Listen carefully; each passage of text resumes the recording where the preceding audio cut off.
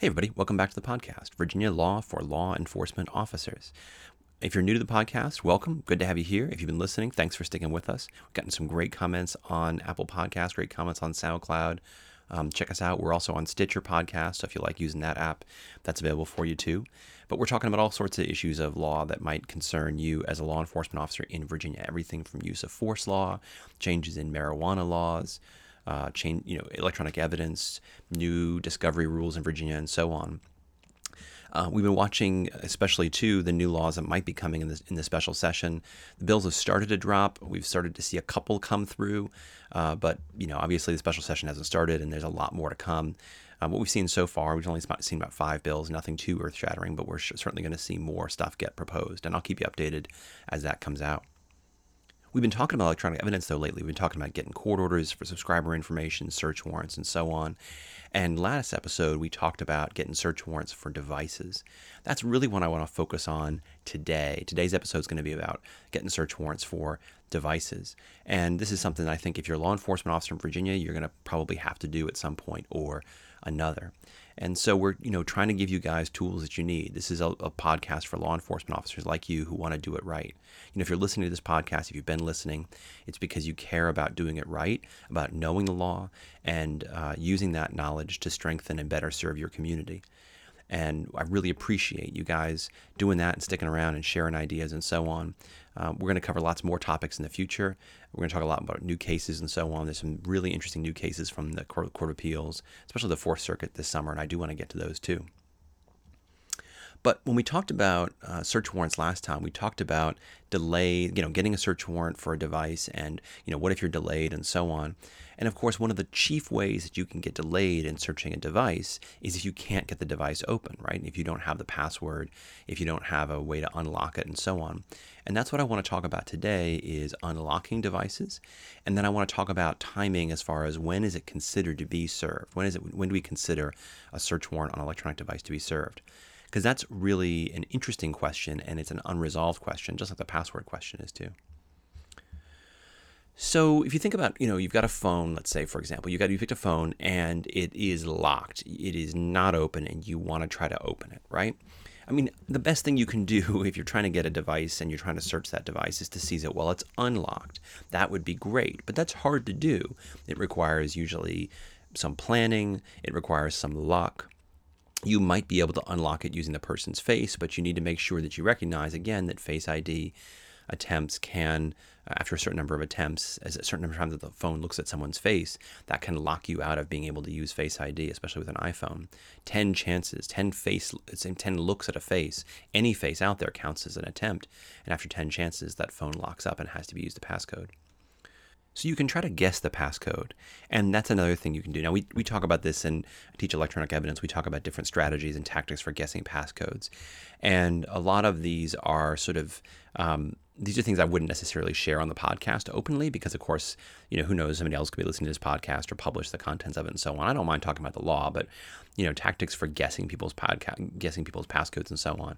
That's a little bit more nuanced. So if you ever want to talk about that offline, reach out to me in these different ways. But everybody's got their own sort of go-to methods. But remember, if you're trying to guess it, you only have a certain number of guesses. And you got to know what that number is. So again, for the Apple devices, it's pretty uniform. It's 10 guesses, but it can be different. It can be changed. So sometimes devices too can be opened with someone's face or opened with somebody's fingerprint. Now, if you think about opening it with their face or opening with their fingerprint, you got to remember that you have a very limited amount of time to do that. You only can do that within usually the first, at most the first 24 hours, because after the first 24 hours, at least with Apple devices, they're going to lock up and require you to put a passcode in anyway. And Android devices, it depends on what OS is running. One of the reasons I always talk about Apple devices is because they're so uniform, is they almost always follow the same operating system. Android devices, there's a very wide variety in operating systems, and so it's a little more tricky to talk about them universally. You do have the lawful authority under law to compel somebody to provide things like blood samples, handwriting exemplars, recordings of their voices, that kind of thing.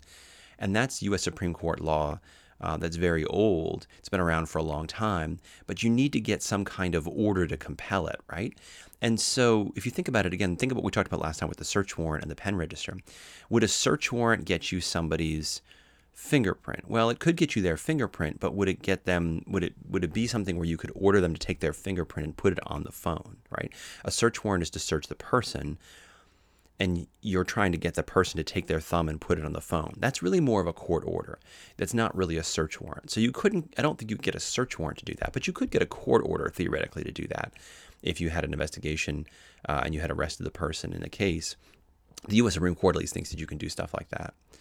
The trickier question, though, is can you court order compel somebody to give up their password? This is an area of law that is very controversial, and there are a lot of different courts who've come out a lot of different ways on this. And so what I want to do, and this is going to be very similar to the encryption problem, so we're going to talk about this in the context of encryption. What I want to talk about is sort of the different directions the courts have gone and what your options are, but if you want to try to go this route, what the limitations are. In Virginia Beach, they tried to do this back in 2014. They tried to get a court order to compel a guy to give his password over. And the circuit court in that case, the defendant's name was Boust, ruled that compelling a defendant to provide his passcode was compelled information, and it was testimonial information, and therefore it was protected by the Fifth Amendment of the Constitution, which protects you from being compelled to provide testimony against yourself, right? I mean, ultimately, we would love to get into his phone. What we'd really love to get is a confession about, what it is that he had done wrong. So why don't we just get a court order to compel him to talk to the court about what he had done, right? Well, we can't do that because of the Fifth Amendment. Well, the court in this case found that it's pretty much the same thing. He'd already put his thoughts and so on into the phone, and then he'd put a passcode on it. If he told you what the passcode was, he'd be admitting that the thoughts written down on the phone are actually his thoughts and his notes and the things that he did and said, and therefore it'd be the same thing as him admitting or being forced to say the things that are in the phone. Is what the court basically ruled. You cannot compel a defendant to divulge through his mental processes his passcode, and therefore the court did not order it. Now, the court did find that, again, his fingerprint would be non-testimonial. That didn't communicate any knowledge. That just was a physical act. So you could compel it, but that's not going to open the phone, right? Because it's too late. It's after 24 hours. There have been courts, though, that have ordered defendants to provide passcodes to devices, to provide passwords for computers or for phones. And the courts, when they order this, are generally doing it in a very limited circumstance. So let me explain how it is that courts are doing this and the theory under which they're ordering people to provide their passcodes. Like I said, the Fifth Amendment protects us from being forced to provide testimony against ourselves in court. Before we had the Constitution, back in the days of England, and even before England, obviously one of the chief concerns was that people would be tortured or forced to provide testimony against themselves, and so we had the Fifth Amendment enacted when we adopted the Constitution. And what that provided was that an accused didn't have to be compelled to give testimony against himself. But that doesn't mean you can't, for example, get blood from a suspect in a DUI case, right? You're getting their physical body to testify against them, but that's a blood test, or taking a breathalyzer test, or taking someone's fingerprints and then matching them to fingerprints of a scene, that kind of stuff. They're not providing testimony. They're not providing the contents of their thoughts. They're simply providing some kind of body, evidence, some evidence from their body. So Schmerber versus California, which is a case about a blood test, it's 1966, but it's a case about a blood test, explains that the privilege protects an accused only from being compelled to testify against himself or to otherwise provide the state with evidence of a testimonial or communicative nature. So the question then is, all right, when would it be that making somebody give you their password or their passcode to their device, to their computer, their phone, whatever, wouldn't be used against them as testimony? And the answer is essentially when it wouldn't be testimony if you weren't planning to use the fact that they knew the passcode to the device against them in court, right? Because if you think about it, somebody who knows, if I know the passcode to a phone, it's probably my phone. If I know the password to a computer, it's probably my computer. And so I would use that evidence. Normally, I would just use that in court. If somebody, if I watch somebody unlock a phone with their passcode, I would use that in court and say, look, it's obviously their phone. They know the passcode. But what if I already knew it was their phone? What if I didn't need their testimony? What if it's just that the only thing between me and the contents of that device is getting the passcode? I just need to get the passcode, but I don't need them to testify that it's their phone, it's their device, because I can already prove that. Well, in cases like U.S. versus Apple and U.S. versus Fisher, what the courts have said essentially is that the Fifth Amendment doesn't independently prescribe compelling production of every kind of incriminating evidence, but only applies when the accused is compelled to make a testimonial communication that's incriminating. And so where the existence or custody and authenticity of evidence is a foregone conclusion that adds little or nothing to the sum total of the state's information, the defendant's act of giving the passcode or typing the passcode in doesn't really add anything to that evidence and therefore isn't testimonial. So giving a passcode to provide access to a device isn't testimonial when everybody already knows that the device belongs to the suspect. It's a foregone conclusion. And that phrase, foregone conclusion, comes to define this type of argument. There's a case called U.S. versus Fricosu, where the court writes, and this is in Colorado, the thought process of a witness, no matter how complex, would have zero communicative value if the government was already aware of the existence, location, and authenticity of the requested documents. And so in that situation, the question isn't of testimony, but simply of surrender, of just letting you get to that device, right? So in that sense, then, the foregone conclusion doctrine is an argument that you can make to get into a device, or to get a court order to provide somebody a passcode to get into a device in those cases. Now, again, you get the court order, does that actually mean that they give you the passcode? I mean, if somebody is looking at 20 years or 30 years or life in the penitentiary, and your threat is, if you don't give me this passcode, I'm going to hold you in contempt of court, I mean, that's not very much of an incentive for the person to turn over their passcode. They know that whatever they have in that phone is going to get them 20 years or 30 years or life in prison because they know what bad stuff is in the phone. So they're probably not going to give you the passcode even if you do get this court order. But, in a lesser case, maybe the person might have the incentive to provide it. In addition to that, of course, keep in mind, if they refuse to comply with the court order, that potentially can be used against them in court. So if, for example, you're never able to get into the device, and the question at trial comes up, well, why weren't you able to get into the device? And the answer is, well, we got a court order that ordered the defendant to open it, but he refused to provide the passcode to open the device. So, you might be able to talk to your prosecutor, but you might be able to use that in your case to explain the absence of the evidence. There was an alternative approach to this in a case called Oloyede, and you're going to have to make a decision for yourself whether you would do this. But there's a Fourth Circuit case called U.S. versus Oloyede, and this is a case where the FBI is executing a search warrant. And in the search warrant, they have the authority to seize and analyze digital devices. So they pick up a phone, and they notice that the phone is locked. And so they hand it to the defendant in this case, and they say to her, could you please unlock your phone? And not looking at what she's doing with the phone, they let her type her passcode in. She unlocks her phone, then they take the phone back, and then they do their work on the phone. So in that case, the defendant later, they didn't ask her for the passcode. Remember, all they do is hand the phone to her and say, unlock this, please. She unlocks it, and then they hand it over to the digital analyst, who then begins to triage the phone. Her argument in court was, they forced me to provide testimony against myself. And the Fourth Circuit rejected that argument and said, no, she didn't make testimony. She didn't make a communication relating to a factual assertion or disclose information. All that she did was use the unexpressed contents of her mind to type in the passcode. And the officers in this case had the lawful authority to seize the device and search it. So it's not like she was giving them the ability to do something they didn't have the authority to do. They had the authority to search this device. She just simply provided them the means to do that, which they were lawfully allowed to do. So the court rejects her argument. You're going to have to decide for yourself, though, tactically speaking, whether that's a smart move to hand a device that you want to analyze to a suspect in a case. Again, you're not looking at what the person is writing down or typing. Are they typing in the passcode, or are they wiping the device? Are they locking the device? That's may depend on a case-by-case basis, but that's a decision that you're going to have to make. That's not a legal decision, that's a tactical decision, and I try not to stick my nose in that stuff. So that's sort of the first question, right? How do we deal with passcodes and so on? The second question is, all right, let's say, for example, I don't have the passcode. I don't have the phone open. I don't have a way to get it open.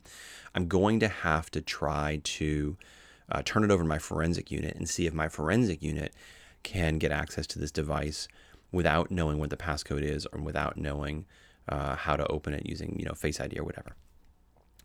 So let's say, again, I seize this device on January 1st from my suspect. And I bring it back to the property section. I check it into the property section. And then I go visit my forensic unit. Let's say that's a Friday. So Monday morning I go in and I say, hey, I got this phone on Friday. And I want to get it analyzed forensically. I don't know what the passcode is. I don't have a Face ID at this point. It's too late. Don't have a fingerprint unlock. How long is it going to take for you to open this device and give it to me?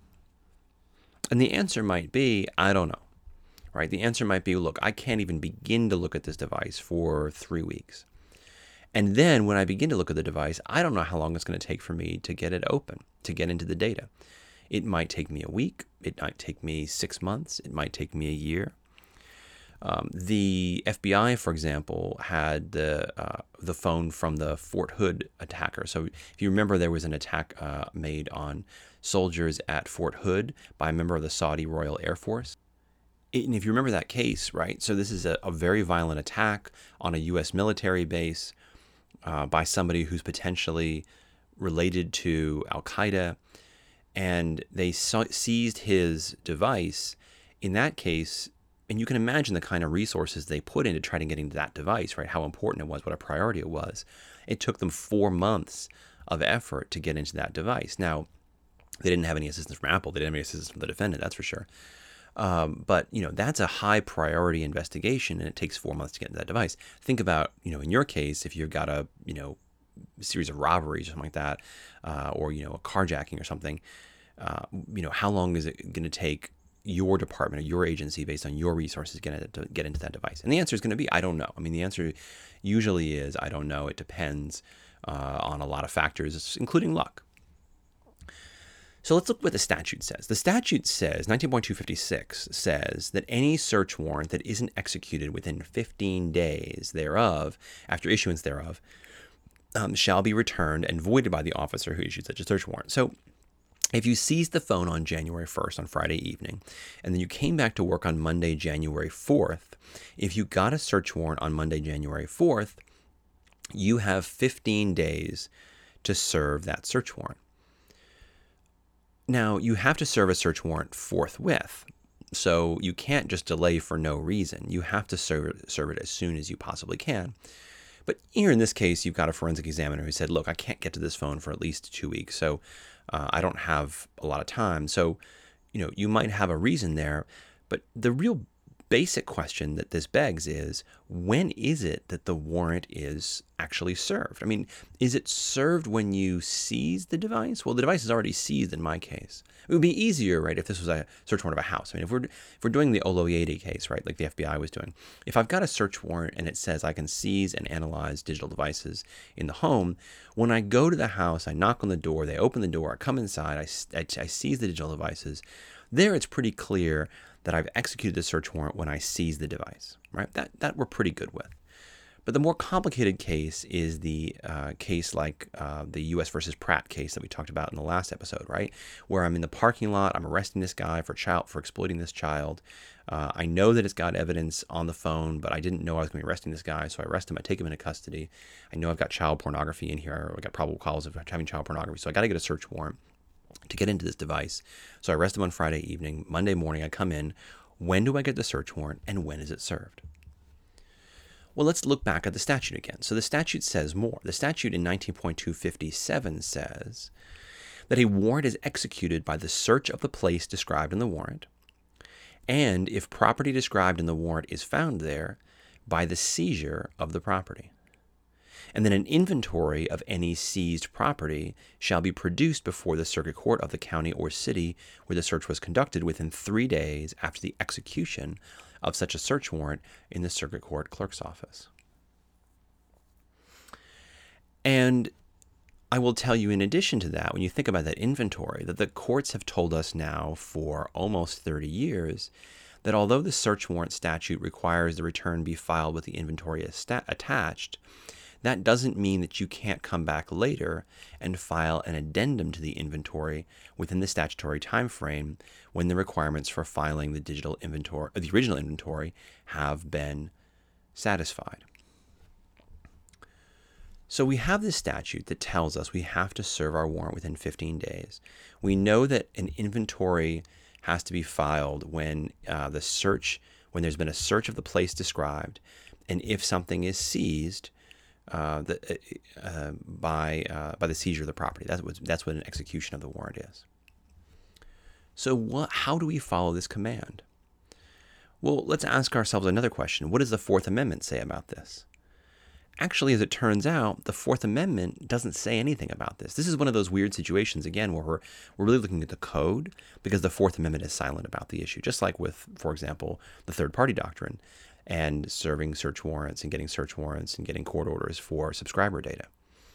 The Fourth Amendment contains no requirements about when a search and seizure is to occur or the duration. The only requirement is that if you see something without a warrant, that you basically use diligence to obtain a warrant as soon as possible. But remember those cases where I talked about the diligence being required, right? The diligence that's required takes into account the fact that you might be so overworked that you just don't have the ability to get to the device. I told you last time about the U.S. versus Brown case. That was a case where I think it was like 3 months before they were able to analyze the device. But they came to court and were able to say, look, I had that much work, I had that much backlog before I could actually physically look at this device. And in view of that, there's been a lot of cases all over the U.S. We don't have any in Virginia or the Fourth Circuit, unfortunately, so I have to make analogies to other cases in other jurisdictions. But the Eighth Circuit, the First Circuit, the Fifth Circuit, in those circuits, courts have consistently permitted some delay in the execution of search warrants involving computers, involving digital devices, because of the complexity of the search. And they often restrict their analysis of the delay to considering whether or not the delay essentially rendered the warrant stale. In other words, due to the delay, was there no longer any reason to think that there was evidence in the device? And that's really almost never going to happen in your cases. So, let's go. I was a drug guy. I did drug cases for, I don't know, about a decade or more. More than a decade, doing drug prosecutions. And so I like to think about, and we, of course, we live and breathe search warrants in the drug world, right? So I think about a drug search warrant. Again, you get to a house, bang on the door opens, you come inside, you start searching. You're searching for drugs. You're searching for records and documents demonstrating distribution or possession with intent to distribute drugs. And so when you're seizing these records and documents, you're seizing a lot of stuff, right? Let's say, for example, you're seizing envelopes. You're going to seize financial statements. They're going to tend to show this person either does or doesn't have a legitimate source of income to pay for the fancy car and nice TVs and all that kind of stuff has when the guy says he has no job and he has a public defender, right? So he's driving like a BMW and he's got an 85-inch television and a really nice house and lots of Rolex watches, but he says he has no job and he's got a public defender. So where's all this money coming from, right? So you got these financial statements. You're going to seize the financial statements. Now, are you going to tear them open and read them right there on the scene and sit in this house until you've read them all? No, you're going to take them, seize them, bring them back to the office, and then look at them later on. When do you have to look at them? Well, the Virginia Court of Appeals looked at this question back in 2005 in a case called Dotson versus Commonwealth, where officers were seizing records and documents and so on. And during the course of the execution of the search warrant, they seized a safe. Now, they couldn't get the safe open, but they certainly had probable cause to believe that there was stuff inside this safe that was relevant and material to the search warrant. So they take the entire safe with them back to the office. And they're not able to get the safe open for like 15 days. But finally, 15 days later, i.e. after the search warrant's already been served, after the inventory's been filed, after the search warrant's already expired, right? They then open the safe. And what the court says is that it is reasonable and within the scope of the warrant to search the safe and seize its contents after it's already been removed and after this search warrant has already essentially has expired and has already been filed. Now, the best practice, I think, in that case then is once you've opened it, you need to file a supplement with the court because now you've discovered more things that you didn't know were there. So you should describe a further inventory, file a supplement. And like I said, West versus Commonwealth makes clear that you can do that. But it's proper to seize a container, a physical container, for purposes of later examination, even if you don't open it on the scene. And that's a U.S. Supreme Court case called U.S. versus Johns from 1985. So the question then becomes, all right, again, we're back to this issue of when do I get my search warrant and when is my search warrant served? Well, we know a couple of things. We know, number one, that the first question that's going to be asked is, did you lawfully seize the device? If I had a search warrant for the house and the digital devices in the house, then yeah, I seized it lawfully. I put the phone on my inventory and I'm done. But the more complicated case, the case we're trying to answer is if I'm seizing it off the street and then when do I get that search warrant? We know that U.S. versus Pratt and lots of other cases tell us we've got to get the search warrant as soon as we can, but it doesn't appear that 15-day requirement starts, right, until such time as we actually get the search warrant. Moreover, the Fourth Amendment doesn't require us to serve that search warrant within a particular period of time. 19.257 is the code section. It's not a Fourth Amendment code section, it's just a statutory code section. And so the question is, when do we get the search warrant? And the answer seems to be we don't know, but in, for example, U.S. versus Brown and U.S. versus Pratt and so on, the court found it was reasonable that when you were ready to start analyzing the device, that was the appropriate time to get a search warrant, is what they seem to be saying. I think there's a lot of different good answers to this, and I want to be very clear that I'm not telling you that there's one right answer and one answer that's not right, because we don't have any answer from the Court of Appeals or Supreme Court, and we don't really have any answer from the Fourth Circuit either, and certainly not from the U.S. Supreme Court about when you're supposed to get a search warrant and when is it served. But it seems, when you read these cases, that it seems to be saying that if you have seized that device from the street, that you continue to hold that device in your property section until such time as you are able to analyze that device or start analyzing the device or start, the work on that device. And then you get that search warrant and serve it by starting the analysis or starting the work on the device. So the device sits in property, and you hopefully diligently keep trying to make sure that it gets in the queue and gets looked at, and you should be keeping track of the fact that either they're telling you, no, we're not ready, we don't have time, and you keep track of what was in the way and why they couldn't look at it and what was holding it up, and you're writing reports and you're writing supplements because this is going to get questioned in court. And then finally they say, okay, we're ready to look at your device now. You get that search warrant and you march it down to that office, or maybe the forensic unit gets their own search warrant, depending on what your procedure is. And then they execute it by taking physical possession of that device and beginning their analysis.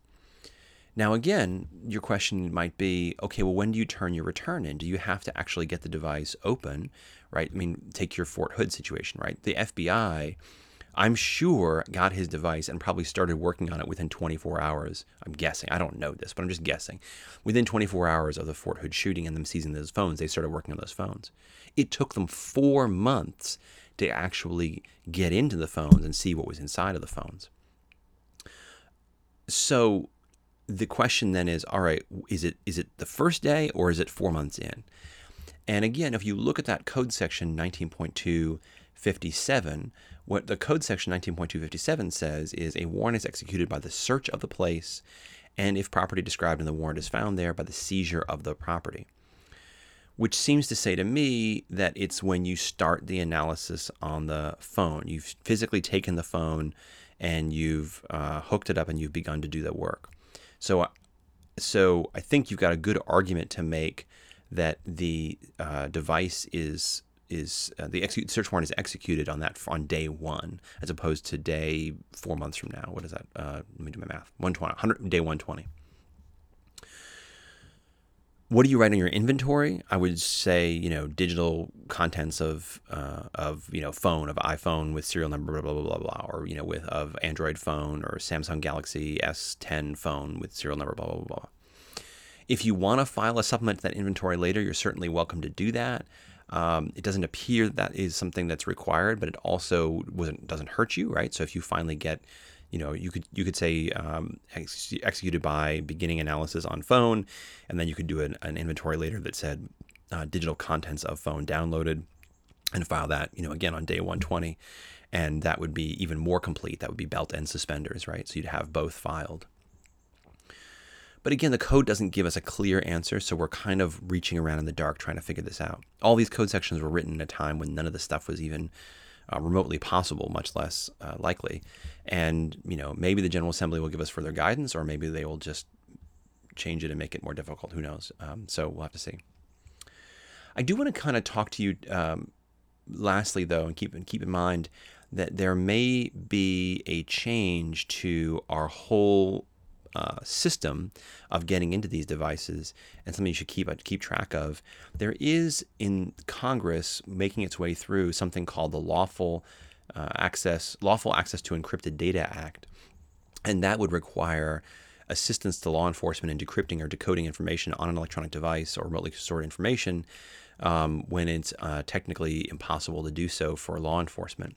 And so you'd be Apple or Google or whoever would be required to give technical assistance to law enforcement. That hasn't happened yet, but it's actually this year made more progress than than anyone had ever had thought before. So it's possible that might come down the pike in the next couple of years, but don't hold your breath.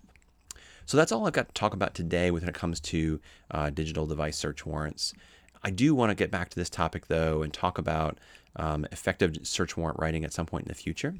But we had so many new cases, so many interesting cases come down from the Court of Appeals this year that I think I'm going to shift in the next episode and talk to you about some important new cases from the Court of Appeals and Fourth Circuit, especially some interesting cases on use of force and search and seizure.